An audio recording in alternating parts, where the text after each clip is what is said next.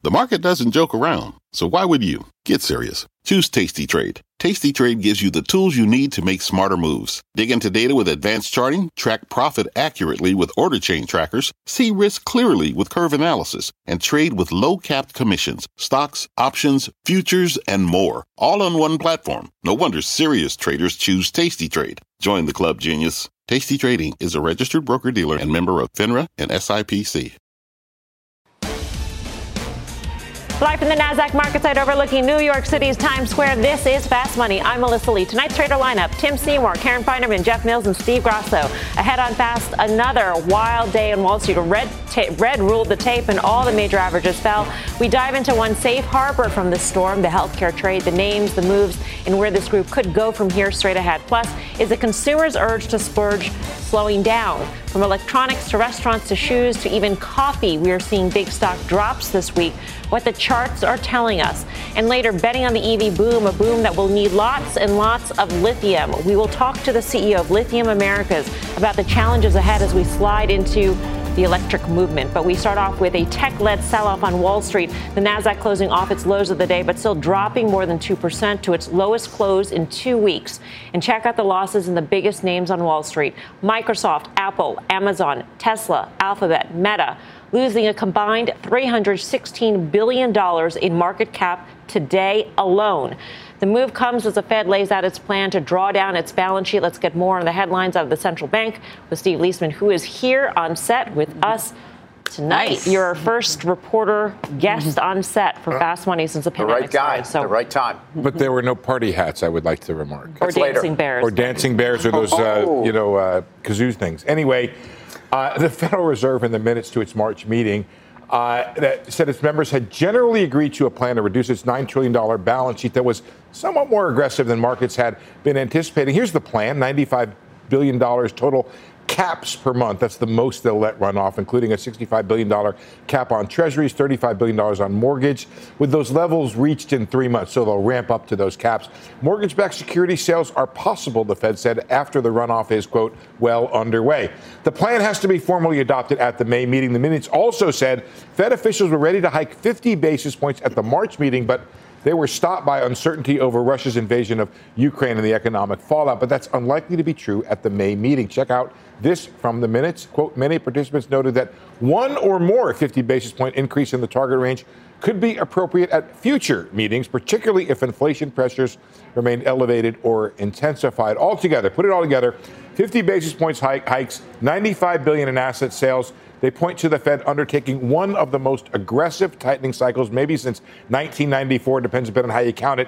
Here's the question: whether it will be enough to corral inflation and how much economic growth, employment, and the stock market suffer as a result, Melissa. What did you make of the Bill Dudley opinion piece that appeared on Bloomberg? A little overstated, but essentially right. I mean, The Fed needs to tighten financial conditions, and it can get it from 2 or 3 places, right? It can get it from the bond market, get it from the stock market, and get it from a decline in consumer demand. Those are 3 ways that it could tighten financial conditions. And the market, given where we've been and where we are now, has held up relatively well, I think. The S&P, I know that understates what's happened, the disaster in a bunch of individual names, but in aggregate, it's been not too bad. Yeah, it seems like that helped feed into the market losses. When you add the Bill Dudley op-ed, and folks, effectively what it was, to give a paraphrase, is that the Fed targets financial conditions often through the stock market. We don't have in our country necessarily a lot of variability on interest rates where people are tied in. They tend to be locked in. The place where you have the most sensitivity in consumer demand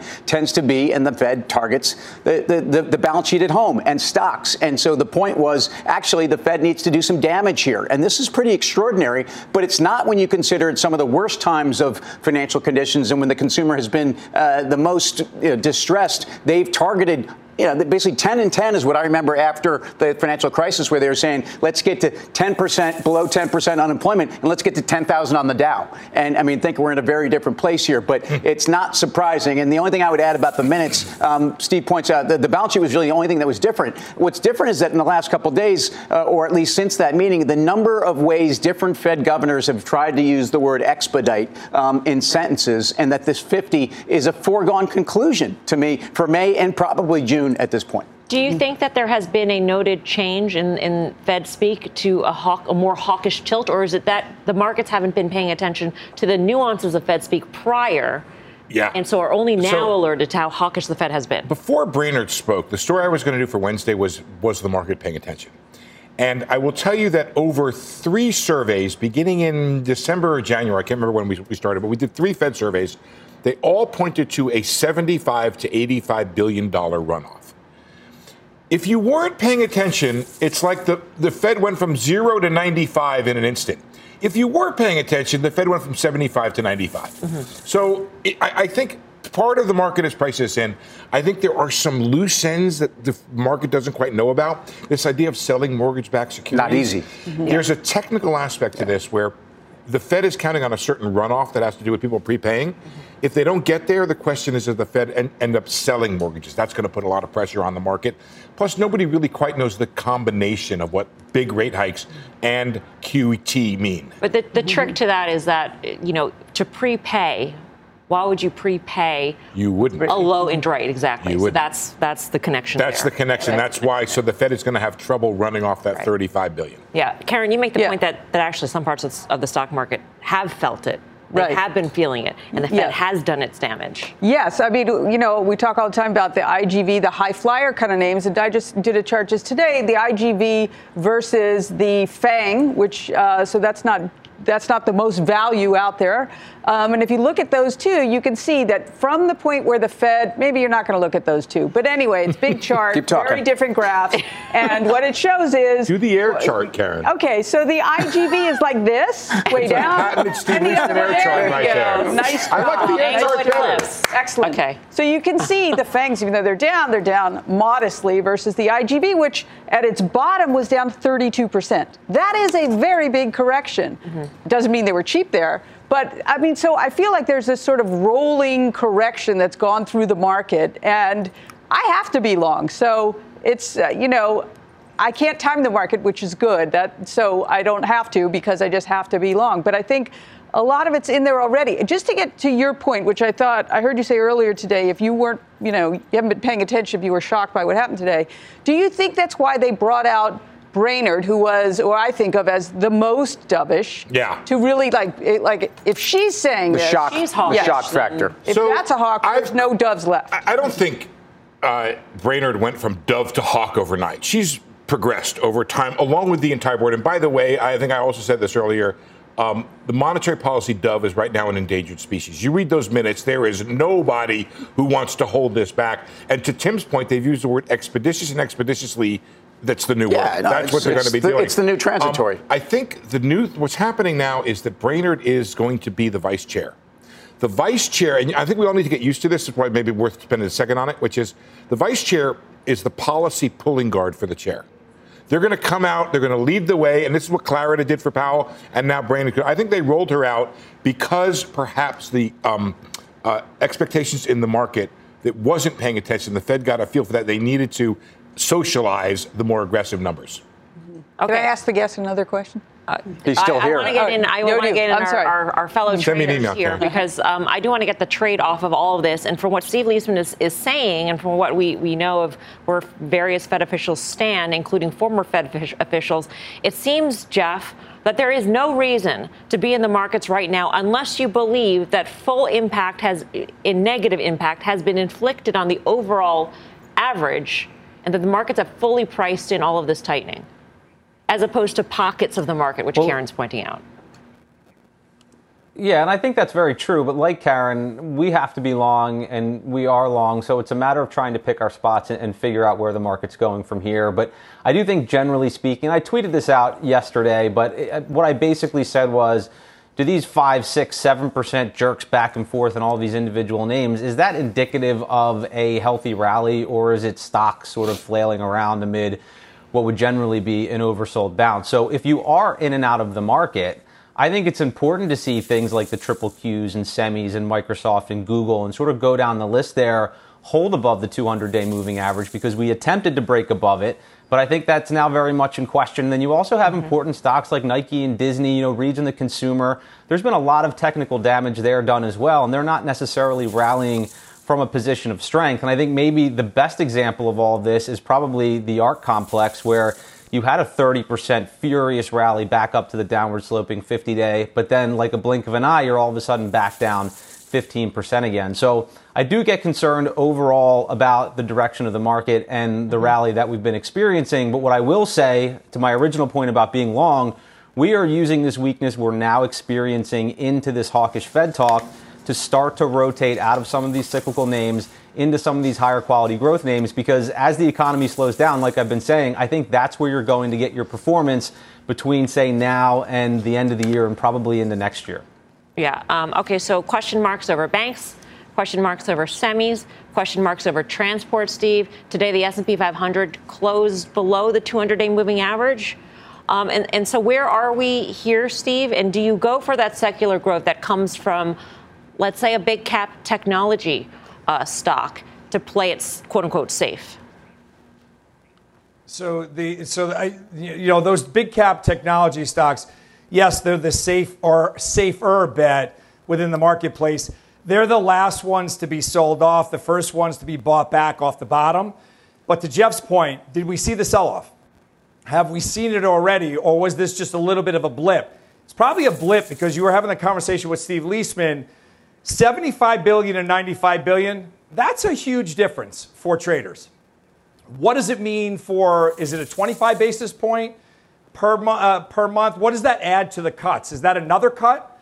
Do traders even know what that? So if we're looking at 7 to 8 cuts, rate hikes per year, is that 10? Is it 12? No one knows how to gauge it or aggregate those hikes. So it's impossible to step in and say, I'm willing to buy the bottom just yet. But the large cap tech stocks, that's where I would be when the bottom is hit. All right. Steve Leisman, our thanks to you. Stop by more often. Don't be a stranger. In our candy bag once again when you stop by again. It'll be my pleasure. Thanks for having me. All right. One of the worries this week from our traders has been the credit market, what the LQD, the corporate bond ETF, is telling us. But our next guest believes some of those worries are a little bit overdone here. Let's bring in BondClick CEO Chris White. His clients include major corporate bond dealers. Chris, why are we putting too much into what these ETFs look like? First of all, it's great to be back. And I think that, focus on the ETF really articulates a larger issue with the corporate bond market, is that there's such limited information to really understand that what's going on, that we often put a lot of weight on the only things that seem to be transparent, which are corporate bond ETFs. So just looking at the news from the corporate bond ETF market, it looks like there are outflows and it looks like the ETFs are down. So you would assume that the overall market is suffering. But there are some other numbers that are contradicting that point. Hey, Chris, thanks for joining us. I read your notes. You feel that current credit conditions are actually still pretty constructive. But you've highlighted the fact that companies with the levered balance sheets, when it's time to come back to the market and refund, are going to face significantly different funding costs. Talk about that. And does anyone stand out in your mind here?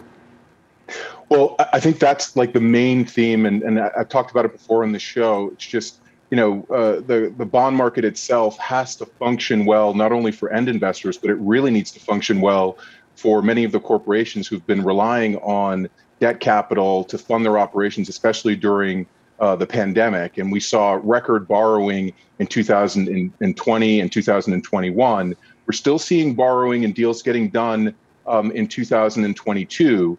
However, I think what everybody needs to pay attention to is whether or not the market itself starts to lock up, where you don't see a lot of buying and selling, and you're seeing the values of corporate bonds gap down. That would indicate that any of the companies out there that are highly levered, that have a bunch of bonds coming due within the next 18 months, are really going to struggle with refinancing at rates that are nowhere near what they've been used to.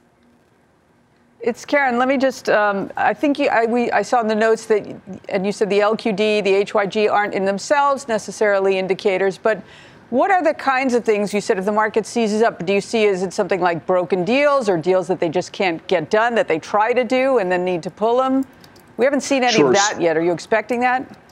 Yeah, we haven't seen any of that. And I think the last time I was on, the AMC deal was coming and we were speculating as to how that would be treated in the marketplace. And I think what we talked about is like how much cash is on the sidelines right now looking at these new yields and saying, hey, that's a pretty good deal for us. We're a pension fund, we're an insurance company that's really been yield starved for several years now. So when we see a deal like AMC coming, even though it is obviously a name with shakier prospects, we're going to step in. And I believe that deal was a few times oversubscribed. They even sized it up from $500 million to about $1 billion deal. So that really tells you that there's still a lot of cash on the sidelines. And so the two numbers to really look at to understand how healthy is a corporate bond market. One of them is a transaction data number that we have at BondClick called customer flow. It's looking at net customer buying versus net customer selling. And actually, since the attack of the Ukraine by Russia, we've actually seen it be flat in terms of buying and selling, which is pretty normal for conditions. Obviously, some sectors have been hit and bonds are being repriced lower. But I would be concerned if we were seeing net selling and bonds being repriced lower, because that would indicate that nobody is out here looking to buy bonds at these yields. And that's something that would be quite concerning and would look like March 2020, April 2020, when there were some material concerns about the structure of the market. Hey, Chris, when you look at the overall market in your world, how has that changed? Has the Fed had any effect on when you just said there's two criteria that you look at? Has the Fed skewed those criteria for you? Have you changed anything on your analysis based on the over-accommodative state the Fed has had for years? Absolutely. The U.S. corporate bond market cannot be decoupled from the Treasury market and from the mortgage market. And even though the Fed did not buy that many bonds directly, U.S. corporate bonds directly, they had been buying, massive amounts of Treasuries and mortgages. But those markets are connected in that any fixed income investor is going to look at a bond market that, based on its yield attractiveness. And so when the Fed stops being the buyer of last resort for these markets, which they have been for, almost a decade now, it really starts to reprice credit or all fixed income instruments quite aggressively. That's why we're seeing, the 5-year Treasury now is at, from a yield standpoint, I think is at a 4-year high, the 10 years at a 3-year high. This is what we should expect, given that I believe a few weeks ago, the Fed ceased all bond buying across mortgages and treasuries as well. That second indicator, and I just wanted to make sure we got to this, is you really have to look at what the dealers are doing in the corporate bond market. I think that the dealers and how active they are, and the bid offer spreads that they're offering in the marketplace. And I do believe I gave some data that we have over at BondClick regarding bid offer spreads. But you want to look at that because that's going to tell you how expensive it is to trade the corporate bond market. If bid offer spreads really widened out, then that's a really negative indicator in terms of what the future holds in terms of a well-functioning corporate bond market. And I say well-functioning because I think what we all can expect is that, yes, fixed income is going to be repriced. Corporate bonds are going to lose value because interest rates are going higher. And especially since the Fed now has to sell out of this $9 trillion position, which I think you could do an entire show on. But for now, are people able to trade? And the answer unequivocally is yes, you can trade in this market. And I think that's really important. Can you bring new bonds to this market? Yes, you have been able to do that. That being said, I would really pay attention to how conditions are going forward because opinions could change in this market and it might get really rocky. And the one difference today is that I don't think the Fed's going to step in and be the buyer of last resort like they were in 2020. Yeah. Chris, if we do that show, we'll certainly call you. Thank you. Good to see you. Chris White of BondClick. Jeff, I think what Chris says basically underscores the notion that you got to look at the balance sheet of companies when you're entering this environment, and those highly levered ones with debt due, it's going to be rough sledding for them. Yeah, I think that's absolutely correct. And I've actually been having a lot of conversations with our fixed income team just in terms of our positioning in the bond markets because we are overweight credit. We're probably going to remain overweight credit, sort of akin to not trying to time the stock market. But the one thing that I think is really important that I'll point out is look at high yield spreads. And to Chris's point that the market is still functioning very well, they're about as tight as they were during that 2015, 2018 tightening cycle. But the question is, when did spreads start to widen? And it was exactly when PMIs peaked and growth started to slow. What's happening right now? PMIs are peaking and growth is starting to slow. So I think high yield spreads in particular have nowhere to go but up from here. All right, coming up, bruised buyers, are cracks starting to form in the consumer? We're hitting the charts to find out. But first, some signs of life in today's down day. Healthcare, bright spot for investors. So which stocks can bring some healthy returns? The names are next. Fast Money's back in 2.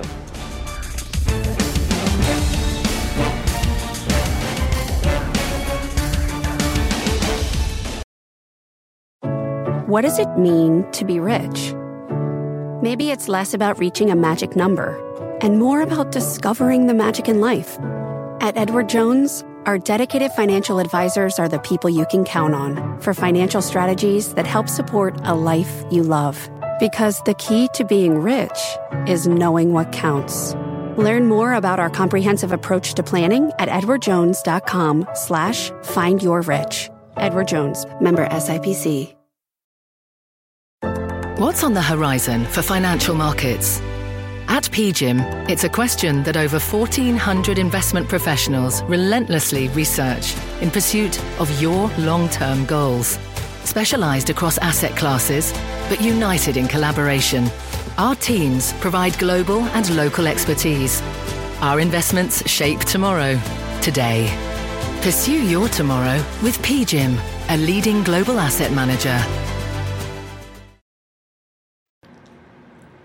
Welcome back to Fast Money. Healthcare, bright spot in today's action. Lilly, AbbVie, Pfizer, and more in the green. The XLV Healthcare ETF climbing more than 1.5%. Karen, you own some names in the sector. Which ones? Yes, I own Lilly, Merck, Pfizer, Bristol Myers, and AbbVie. And they all kind of move. I mean, some move a little more than others. We saw Lilly today, I guess, on the back of that Morgan Stanley upgrade. It's just been a nice place to be in sort of the, great balance sheets, dividends, which I'm not there for the dividend, but I don't hold it against them, and low PEs. And I don't know, also the tone from Congress used to be anti-big pharma, but post-pandemic, I think that's a lot different now. So I'm staying with the trade. I think it's been a good place to hide. I think it's a great place to hide, and it dovetails our conversation from last block. I mean, these are companies that are going to be that much more bulletproof in a difficult both rate and credit environment. I would just look at, there are some that are just starting to break out. Like a Merck has been in a two-year sideways pattern, and a stock that really has been frustrating. I'm long Merck. I'm also long much of the sector. But they just gave a pharma pipeline update. And I think if you listen to that, you got very excited about some of the growth dynamics of this company that trades at 17 times trailing. But again, somewhere breaking out here was just getting through kind of the mid 80s 2 years ago. So I think this is where you want to look. Names like Lilly has just been a monster. And that's something that I think you can play a little bit of relative value in here, because I think at some point it is getting crowded. And I think there are folks in here who have spent a lot of time here, but I don't think people are running out of here. And UNH is again, just a monster, and I stay there. Here's a would you rather, which we haven't done in quite some time, and I'll do this by sector. Jeff Mills, you had mentioned that you have to be long. So I'll ask you the top 3 performing sectors today: utilities, staples, or healthcare. Which is your defensive pick? So mine probably would be healthcare. I would think if you were really worried about a recession, then you would want to be in utilities. I actually ran some numbers really quickly before the show, but if you look at performance between yield curve inversion and recession, healthcare is not your best sector. Utilities is usually up about 25% versus the S&P, which is up about 7%. But then you have healthcare somewhere in the middle, usually up about 13%. So I like playing that sort of middle ground defensive area here, because I've been beating that economic slowdown drum. I'll probably continue to do that, but I don't think we're going to go into some severe crisis sort of recession. And healthcare acts really well. It bounced off of that 125 if you look at the XLV. 3 times. Now we're on sort of breakout watch around 140. So I think if you're just playing the entire sector, even an ETF like that is interesting at this point. Steve, same question to you. Yeah, I would go in utilities for all the reasons that Jeff just said, because I do believe that there will be a recession. I think it's a Fed-induced recession. I don't think there's going to be a soft landing. They have to induce a recession to stop inflation. That's their path. That's their mandate. Having said that, if I was buying healthcare, I'd stay in a name that Karen just mentioned, AbbVie. It's outperformed on a 3-month basis all the rest of the group by 5-1. And if you compare it to Pfizer, even more than that, because Pfizer's negative, AbbVie's up 24% in a 3-month period. Everyone was worried about the patents coming off on Humira next year, but now they've sort of gotten numb to that fact, and they've broadened their base of drugs. AbbVie is probably where I would stay, although I'd wait for a slight pullback. All right, we are just getting started here on Fast Money. Here's what's coming up next. Consumer concern. Are the charts pointing to trouble? The traders break down the names that worry them most. Plus, puff, puff, pop. Tilray surging on the back of earnings. So will the smoke keep rising? The traders are lighting up this trade ahead. You're watching Fast Money, live from the Nasdaq market site in Times Square. We're back right after this.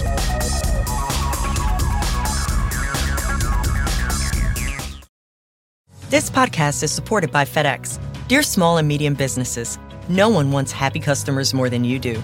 That's why FedEx offers you picture proof of delivery, packageless and paperless returns, as well as weekend home delivery to 98% of the U.S. on Saturday and 50% on Sunday. See the FedEx service guide for delivery information. FedEx Ground service is also faster to more locations than UPS Ground. See what FedEx can do for your business. Absolutely, positively FedEx. Support for this program is provided by Chevron. Methane management is a critical part of achieving a lower carbon future. Chevron is taking action to keep methane in the pipe. Their 2028 upstream methane intensity target is set to be 53% below the 2016 baseline. They're committed to evolving facility designs and operating practices. And they've trialed over 13 advanced detection technologies, including drones and satellites. That's energy in progress. Learn more at chevron.com/methane. Welcome back to Fast Money. Consumer stocks, the worst performers in the S&P today. The discretionary sector down more than 2.5%. Take a look at some of the biggest laggards over the last week. Tapestry, Under Armour, Best Buy, Starbucks, all down sharply. Are these moves signs of cracks in the consumer? Karen, you follow this sector pretty closely. I do. Should we be worried about the consumer? I mean, the consumer is certainly under pressure, right? With rates rising and with commodities rising, everything's more expensive. But I think the reaction to, it's not like these were super frothy stocks to begin with. So one that wasn't on that list that I do own, and I know Steve does as well, is Capri. And it's, to me, getting to be a ridiculous multiple at 8, 9. I'm not exactly sure where it closed. But I'm still okay with the consumer and betting on the consumer. Yeah, Bank of America had this really interesting note out today on the consumer, Jeff, and basically said that household savings are about 2 times what they were pre-pandemic levels for both the high end as well as the low end household. So everybody's in better shape. Does that necessarily mean that you want to start spending that savings stockpile on, I don't know, new yoga pants or whatnot? No, I think that's exactly right. And it's part of the reason that I just said I don't think growth is going to all of a sudden fall off a cliff. And even if we do get a recession, maybe it ends up being a mild one because we do have that familiar story in the background. The labor market is strong. There's the excess savings. There's capacity for the consumer to borrow. So I think all of those things serve as at least some fundamental support. But I think if you're talking about acute pressure on consumer spending, I sent in a chart. It's more of a macro chart, but it's falling real income. So inflation has been outpacing wage growth. So that's going to be problematic for spending, at least in the very near term. And then you have other things related to interest rates. So, for example, it's harder to monetize the sale of an appreciated house right now. You sell expensive, buy expensive, but mortgage rates are now a lot higher, so your payment is much higher. So in terms of buying things to furnish the house and other things associated with that purchase, you're just going to see additional pressure, not to mention some of the demand pull forward that we've seen. So if you look in consumer discretionary, for example, it's been the Amazons and Teslas of the world, and even the service-oriented names like casinos and Alive Nation that have outperformed. So I think that's what's going to continue to actually do well as we see some of these issues with goods spending in particular. I mean, if you look under the hood, to Jeff's point, this is sort of the point that Karen was making about the tech sector, and you take a look at pockets of tech, and they've really gotten beaten down, and then you've got the mega cap techs, which have been holding up, Steve, and this is the same thing with discretionary in terms of those large names holding up a sector. When you look under the hood, there are some smaller names that are just doing awfully.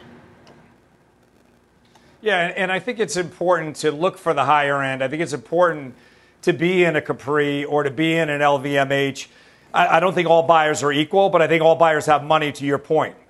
So when you see it sell off like a PVH or a Capri, it's been abysmal, the performance. And I think the average retail investor and institutional investor has that knee-jerk reaction where you say, recession, sell all discretionary spending. And I don't think that goes in one bucket. I think you have to look at your autos, your housing, but not your retailers. I think those are a little more safer. All right. By the way, an update on a stock we've been following all week. Walmart quietly closing at an all-time high today. Shares are more than 2%. Tim, is this the kind of retailer you want to be in this environment? Well, you do, because Karen brought up their ability to extract the most kind of value out of both the consumer and push prices through. And I would say they also have the best ability to push around their suppliers right now. This is also a company that, as we get into just the charts and performance, has really underperformed its peers. So the valuation relative to itself looks pretty interesting. I just think in the secular trend that we talk so much about with e-commerce, Walmart does not get enough of an e-commerce multiple. And if you look at some of those e-commerce names that have been destroyed, I think this highlights why Walmart's particularly valuable here. Coming up, metal on our minds. President Biden's push for EV development, putting lithium in focus. The CEO of a company mining the metal joins us to lay out the future for lithium. Plus, Mary Jane Jump. Shares of Tilray getting a boost on the back of its earnings report. Details on the pot profit next. Do not go anywhere. Fast Money's back in 2.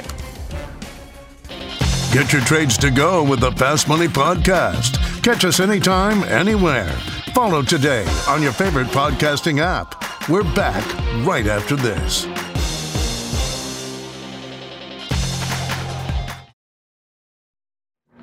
Welcome back to Fast Money. Check out pot stock Tilray lighting up on the back of a monster earnings report. The company posting a surprise profit this quarter, announcing a distribution deal for their hemp products with Amazon's Whole Foods. Tilray also reiterating its plan to hit $4 billion in revenue by 2024.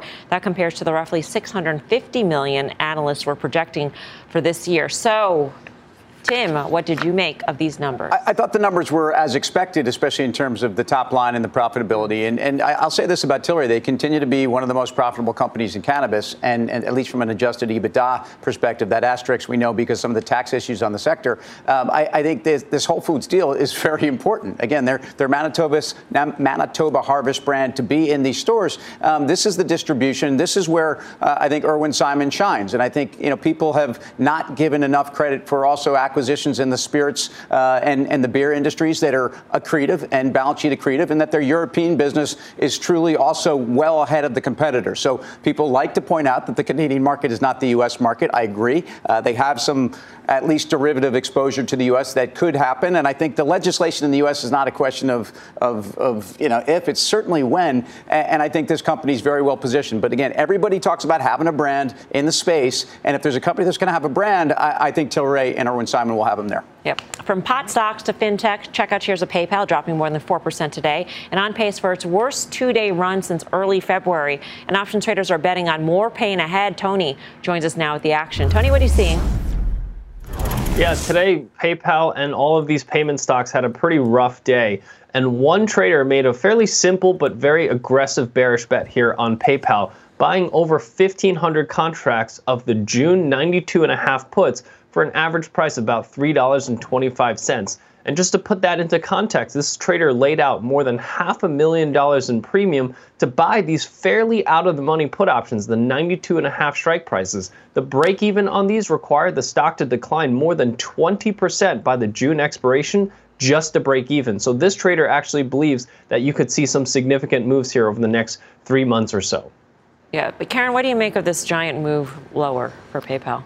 Well, I think it's more indicative of the high-flying, high multiples. Even though PayPal has come in a lot, it's still not what you would consider cheap. I mean, Square also in a lot, SoFi down as well, and the banks down, even though they're much less. The PEs are much lower, but still, direction's down. That's okay.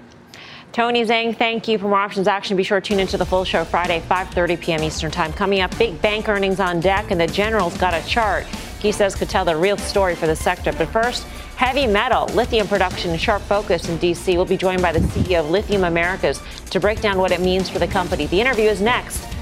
More Fast Money in 2.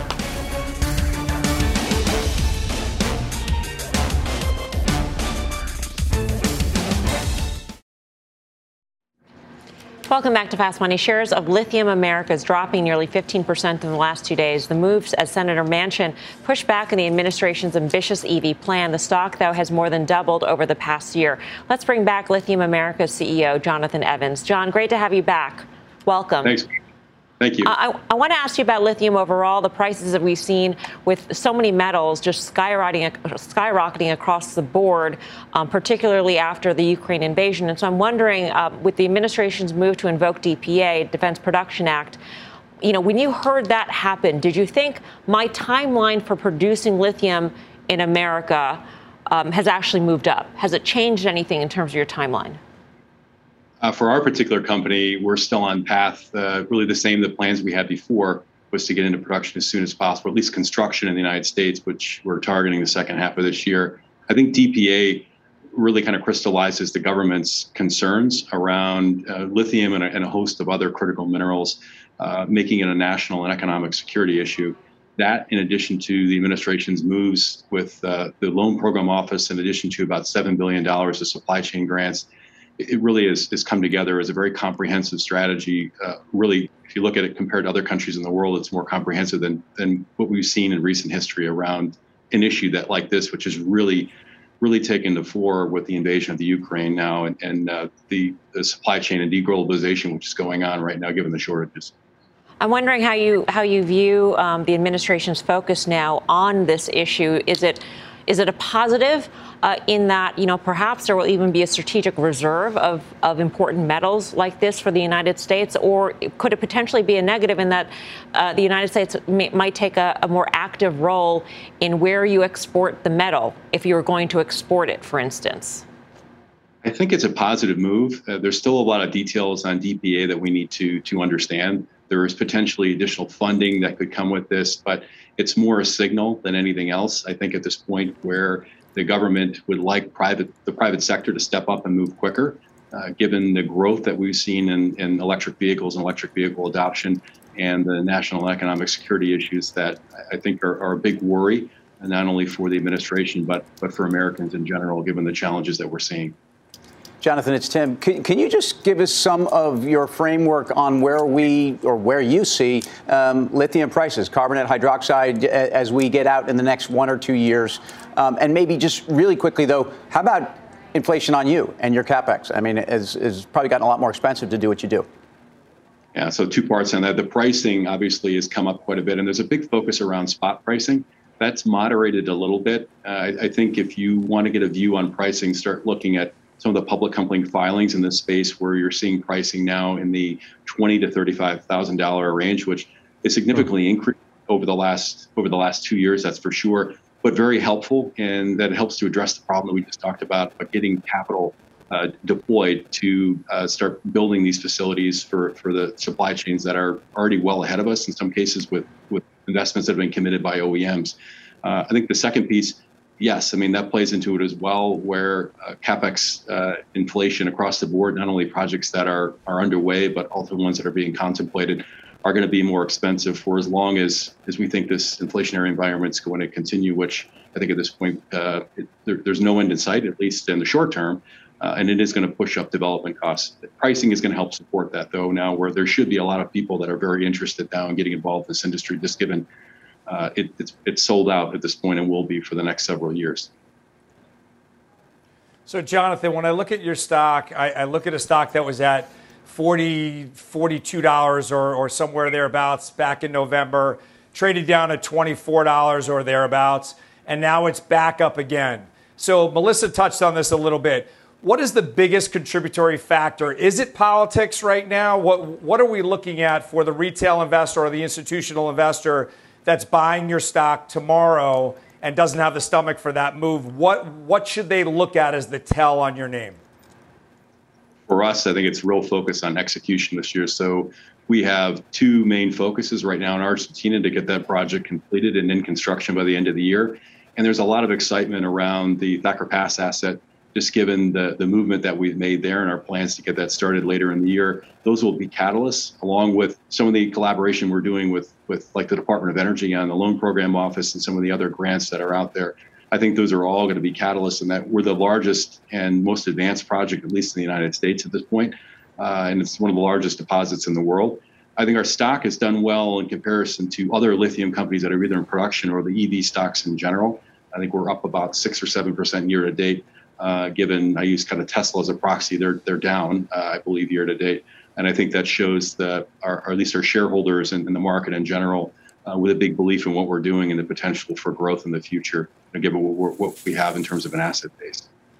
In terms of the Thacker Pass spin-off or separation from Lithium Americas, Jonathan, is that on track? Should investors be looking for that? And what does that give you? Does that give you more capital specifically for Thacker Pass in Nevada? So that's something we're still exploring at this stage. We've intimated that we've started those discussions to see what that would look like. When you look at our asset base, when you look at Argentina or Latin America versus the United States, the routes to financing and the market dynamics and challenges are much different in Latin America versus the U.S. This potentially allows a way to unlock more shareholder value by having more management focus in each one of the regions that is very, very specific to the challenges that those have. Versus potentially having capital allocation misalignment at the top co level with potential strategic partners that we're talking to in the U.S. There's a huge move now in North America by OEMs and other folks in the supply chain for direct interaction with lithium suppliers and/or I would say supply chain in general to make sure that there's going to be stable supply. And I think there's a large part of the investment community which really likes that approach versus perhaps maybe a more global one, which has more risk in other markets, which have just different fundamentals. Right. Jonathan, great to see you. Thank you. Hope you'll come back. Jonathan Evans of Lithium Americas. Jeff Mills, there aren't too many pure play ways. I mean, one of the other, publicly traded stocks, for instance, is Albemarle, but that's a small part of its business. So would you go with an LAC type of stock, which has not, by the way, produced an ounce of lithium from its mines yet? So I think they do have a geographic advantage, for example, against ALB, no Chile exposure, no China exposure. So I like it. They have a massive amount of revenues tied to potential production. It's just a matter of whether they can get that production out of the ground. But for an investor, just know this stock could easily fall 25% to that October breakout level. So just beware, size it appropriately. Coming up, the traders are gearing up for big bank earnings. We've got the one chart that tells the true story for the group. That is next when Fast Money comes back in 2.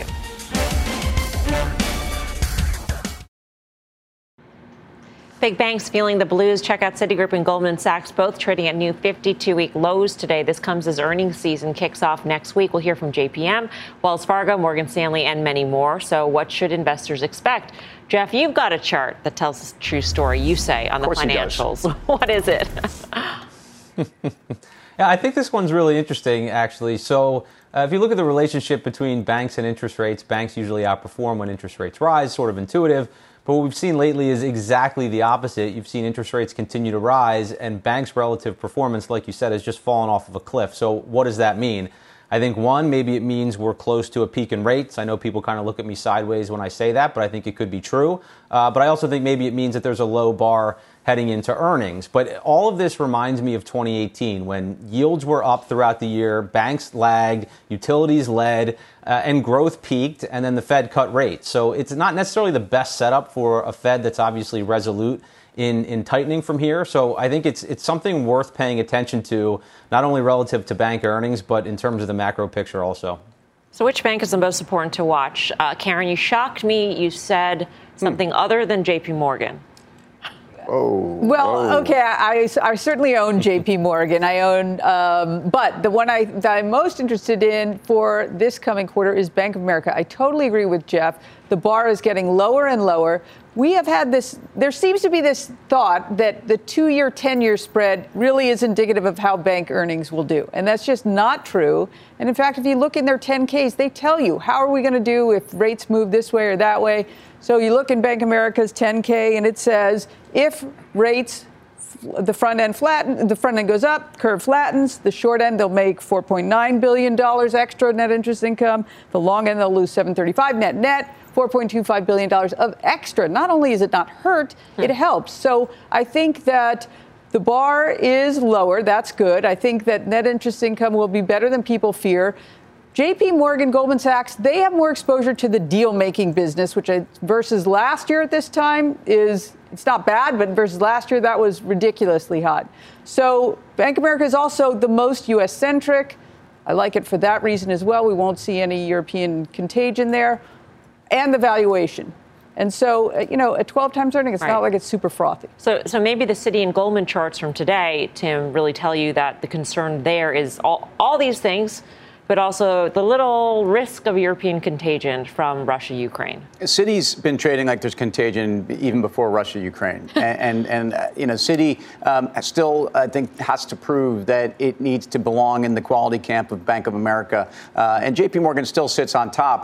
Part of my call here on Bank of America, that would be my chart too, just because I think it's the best tell. I think it's middle of the road. I think money center bank sensitivity. I think they have the capital markets business. I think actually you're going to see banking and capital markets have been very resilient in Q1. I think it's difficult to guide on Q2, but I think these banks look very interesting. Remember, their balance sheets are as good as they've ever been, and they're paying back divs, and they want to pay you more. I think you can ride through this. All right, up next, final trades.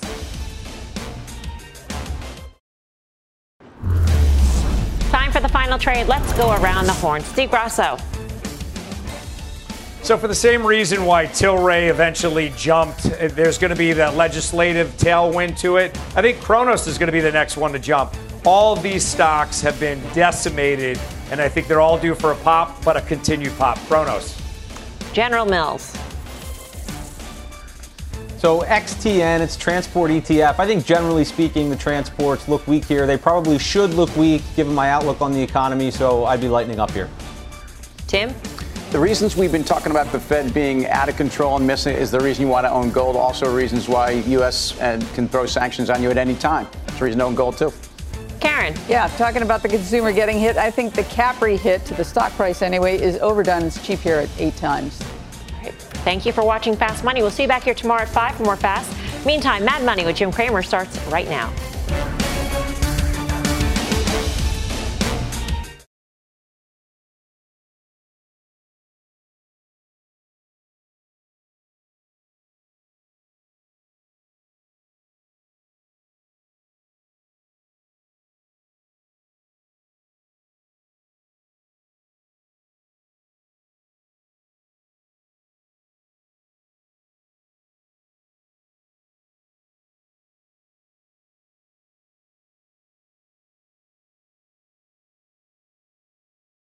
This podcast is supported by FedEx. Dear small and medium businesses, no one wants happy customers more than you do.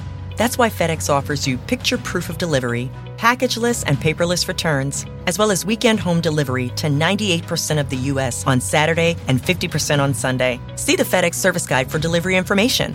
FedEx Ground service is also faster to more locations than UPS Ground. See what FedEx can do for your business. Absolutely, positively FedEx.